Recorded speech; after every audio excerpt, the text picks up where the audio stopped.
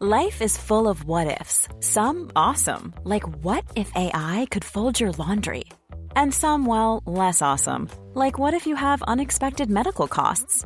United Healthcare can help get you covered with Health Protector Guard fixed indemnity insurance plans. They supplement your primary plan to help you manage out-of-pocket costs. No deductibles, no enrollment periods, and especially no more what-ifs. Visit uh1.com to find the Health Protector Guard plan for you.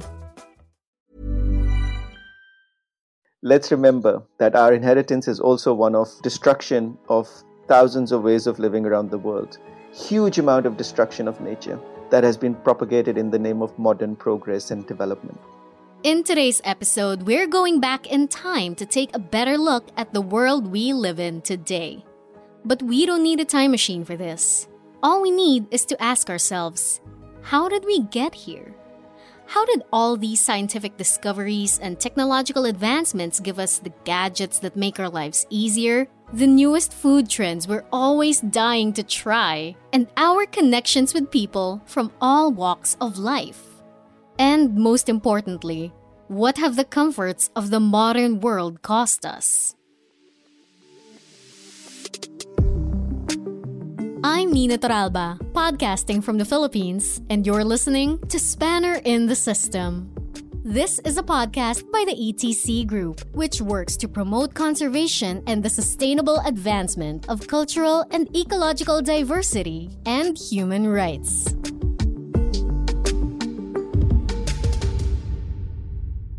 In our previous episodes, we talked about bananas and what they teach us about the entire chain that produces food.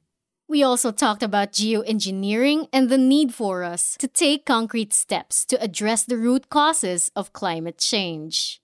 In this last episode of the series, we talk about everything. Because bananas and volcanoes aren't just bananas and volcanoes. When you think of all the discussions we've had so far, it's the little things that can help us think about the modern world through a different lens. Joining us is Dr. Saurabh Arora. Yes, my name is Saurabh Arora. I am a senior lecturer at Science Policy Research Unit, University of Sussex. I work on very many different issues in relation to sustainability, but particularly what might be called politics of technology and science. We're here to talk about the politics of technology. When we think of science and technology, we don't usually start with thinking that there's any politics involved. Some of us might not think it's political at all. Whatever we have around us is just there to get us through the day. Like the microphone I'm recording this with. It's my daily driver for the podcasts I produce and the scripts I perform as a voice actor. Ask any enthusiast and they'll tell you that there's a different mic for every kind of voice. Mine gives my voice more body. But how can our gadgets or scientific discoveries be political? Okay, well, that's a very good question. There have been powerful sort of interests behind technologies in order to present them to society as if they are politically neutral, as if they are apolitical. Technologies should not be, and sciences also should not be put in the realm of political debate and deliberation and discussion. That has been the dominant way to approach science and technology. In fact, one would say then science then steps in to settle through the facts that it provides political disputes. So if there's a political dispute, who's correct? Hey, here's science with its facts to tell you who is actually correct in this dispute and resolve that dispute. So obviously, if science is political, then it cannot resolve those disputes, you see. So science, and then in extension to science, technology is presented as politically neutral. What the powers that be want us to think is that science is separate from politics. But it's not. Dr. Arora, I'd like you to help us go deeper into the ways that we can classify the politics here. I think there's perhaps three easy ways to think about it. First, participation. Who participates in the development of technology? We are all users of technologies that are there available to us. Not all of us play a role in deciding what shapes and sizes these technologies take. Which people participate then becomes a political question. Participation in anything, in the development of anything, is always a political question. Race matters, gender matters, expertise matters, nationality matters, class matters. All of these questions matter in terms of determining who participates and who doesn't participate in the development of technology. So, number 1, who gets to be a part of developing new technology? Generally, if the world likes the color of your skin, where your parents are from, or how much money you have, you get more of a say in the things everyone uses. Between the 1940s and the 1990s, color photography used film that favored fair skin. Fair skin looked vibrant and natural in photos, but dark skin lacked a lot of detail. It looked shrouded in shadows. Now, second, there have been ways in which politics of technology have been thought about through impacts. So, what kind of impacts does this technology produce? Does it increase inequality in society? For whom?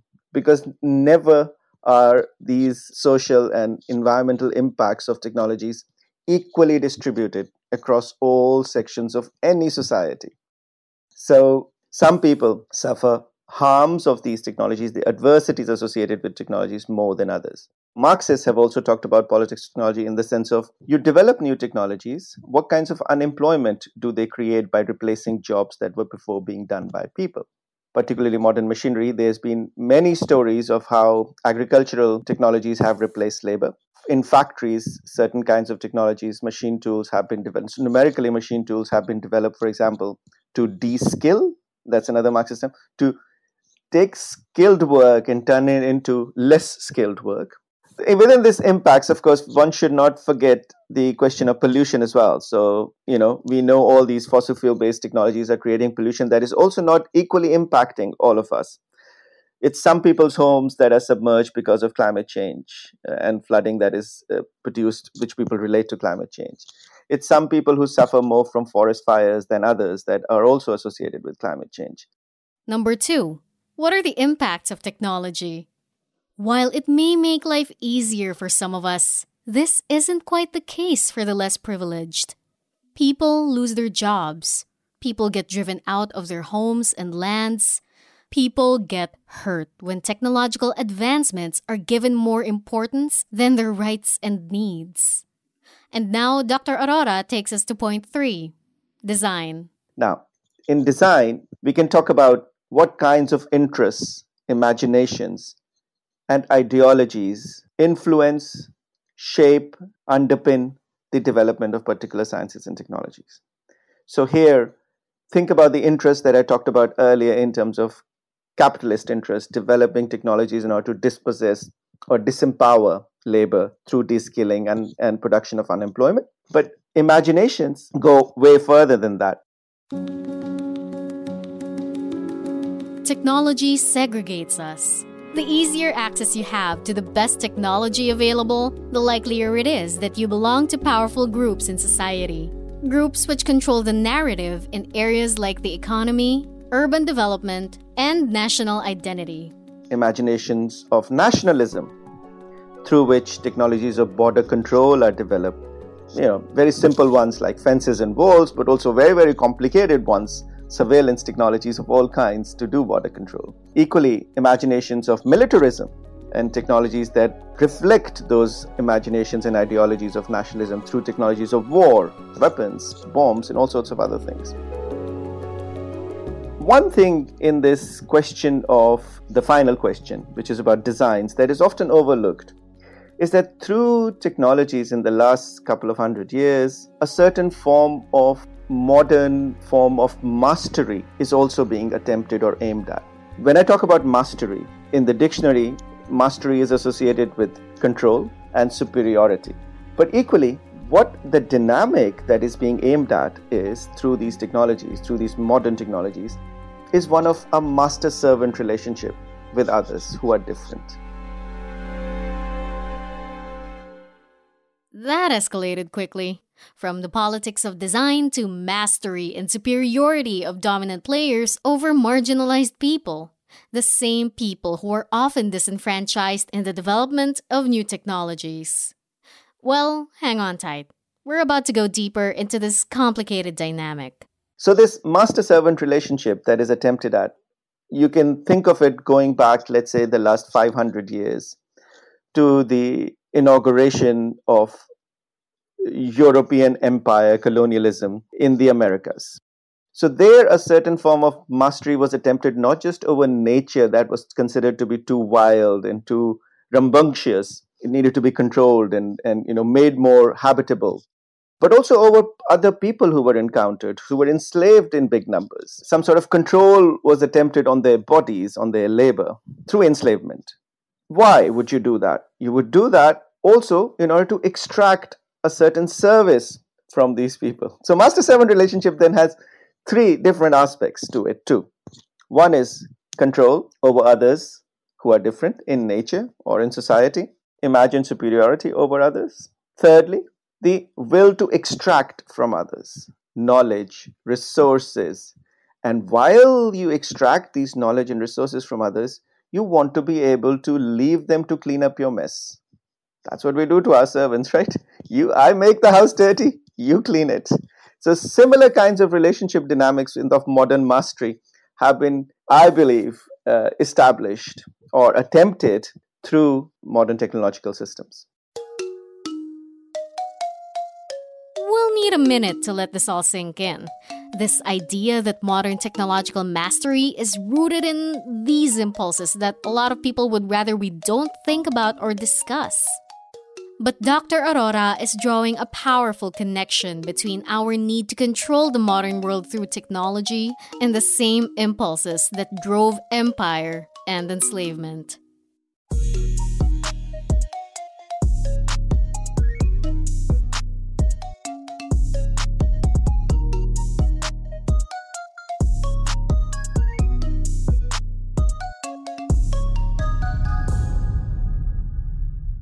Just like in earlier episodes, we find ourselves in the middle of these large systems that, without our awareness or consent, are part of our daily lives. These are things that we are taking part in, benefiting from, and complicit in.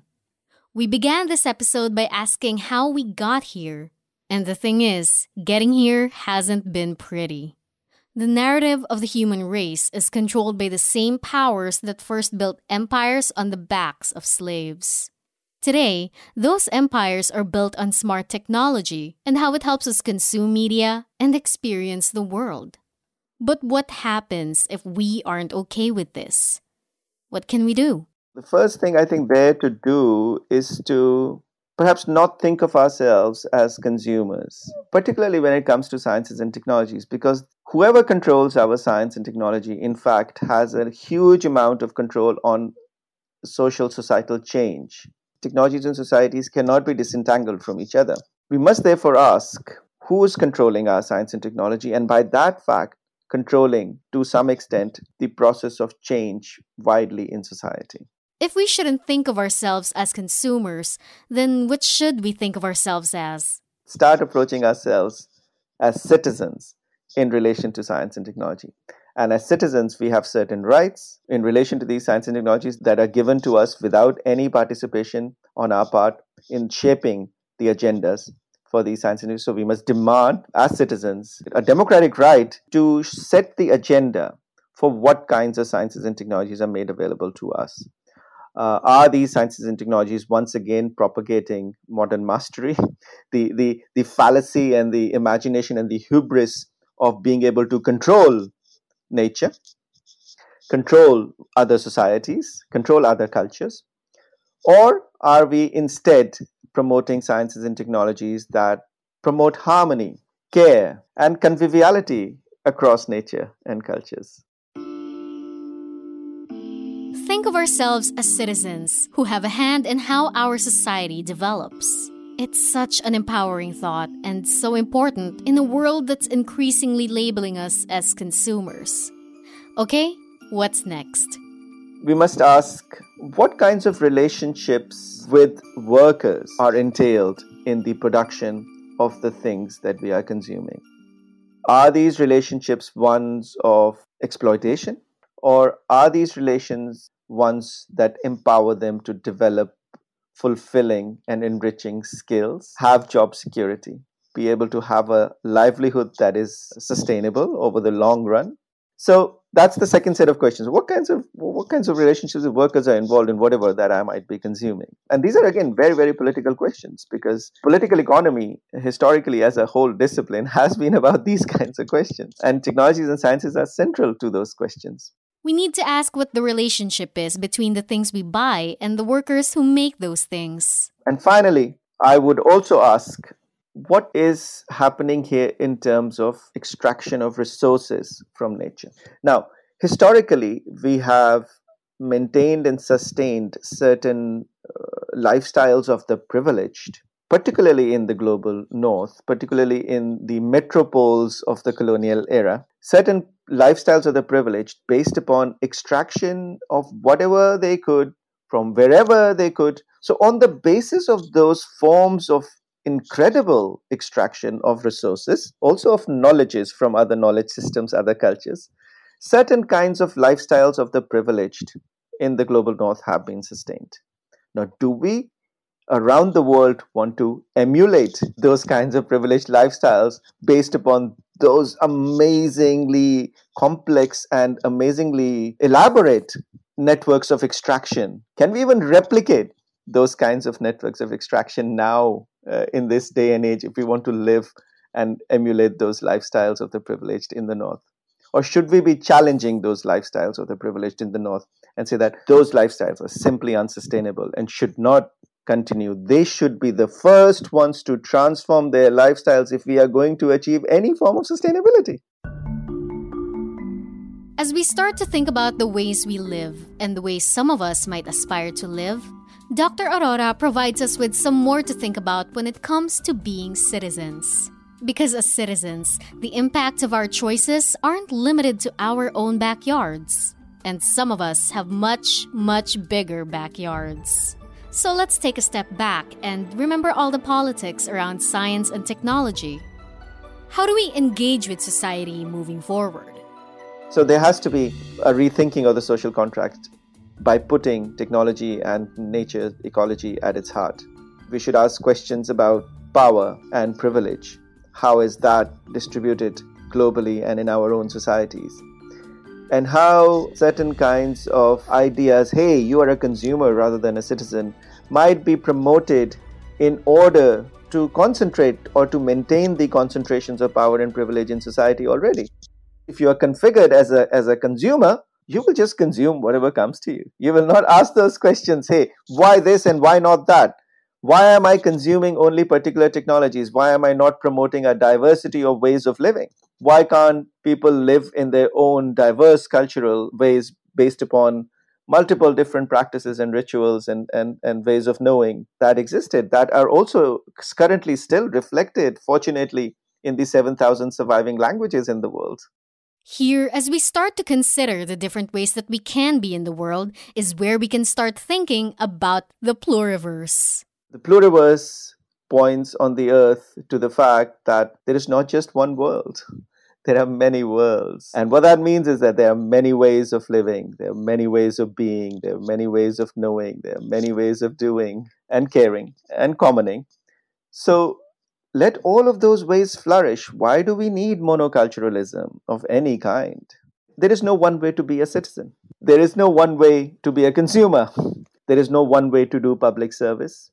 It's amazing how those rich diversity plethora of public service around the world have emerged as responses, citizen responses to COVID. Where governments have failed, citizens have stepped up through those ethos, through those cultures of public service, and mobilizing them and doing great, amazing things to look after each other. This idea of the pluriverse is inspiring.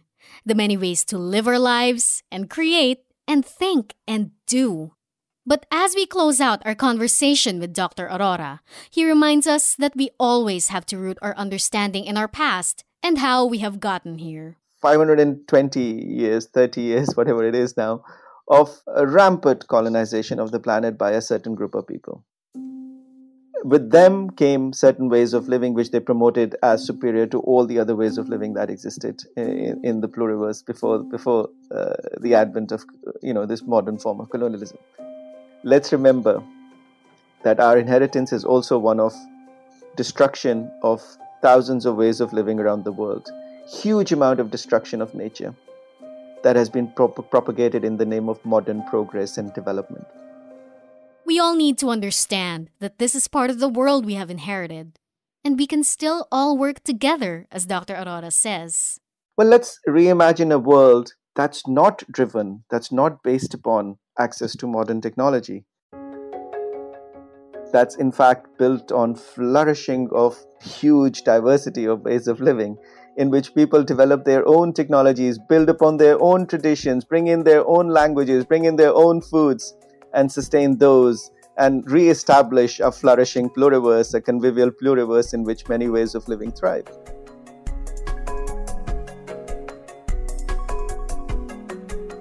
It's hard to get any deeper than this conversation with Dr. Arora, where he has asked us to basically step back and re-examine the whole world we live in. Not just this world in the present, but how it is irrevocably tied to our past.